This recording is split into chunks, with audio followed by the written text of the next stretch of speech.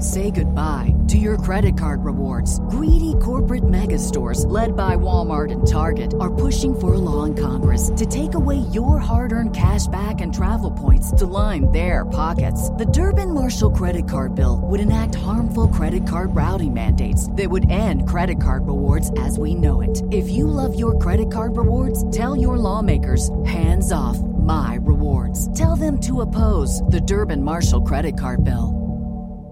Hello, and welcome to This Day in History. Here's what happened on January 24th.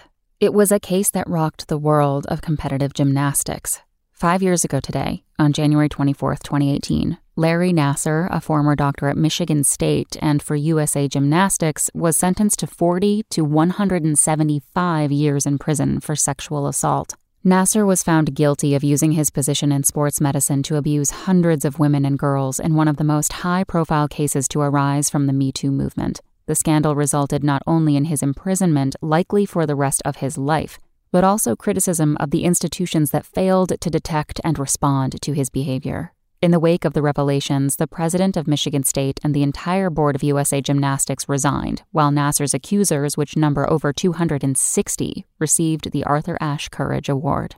Also on this day in history, in 1848, gold was discovered at California's Sutter's Creek. In 1965, Britain's Winston Churchill died. And in 1972, farmers found a Japanese soldier hiding on Guam, 28 years after World War II ended.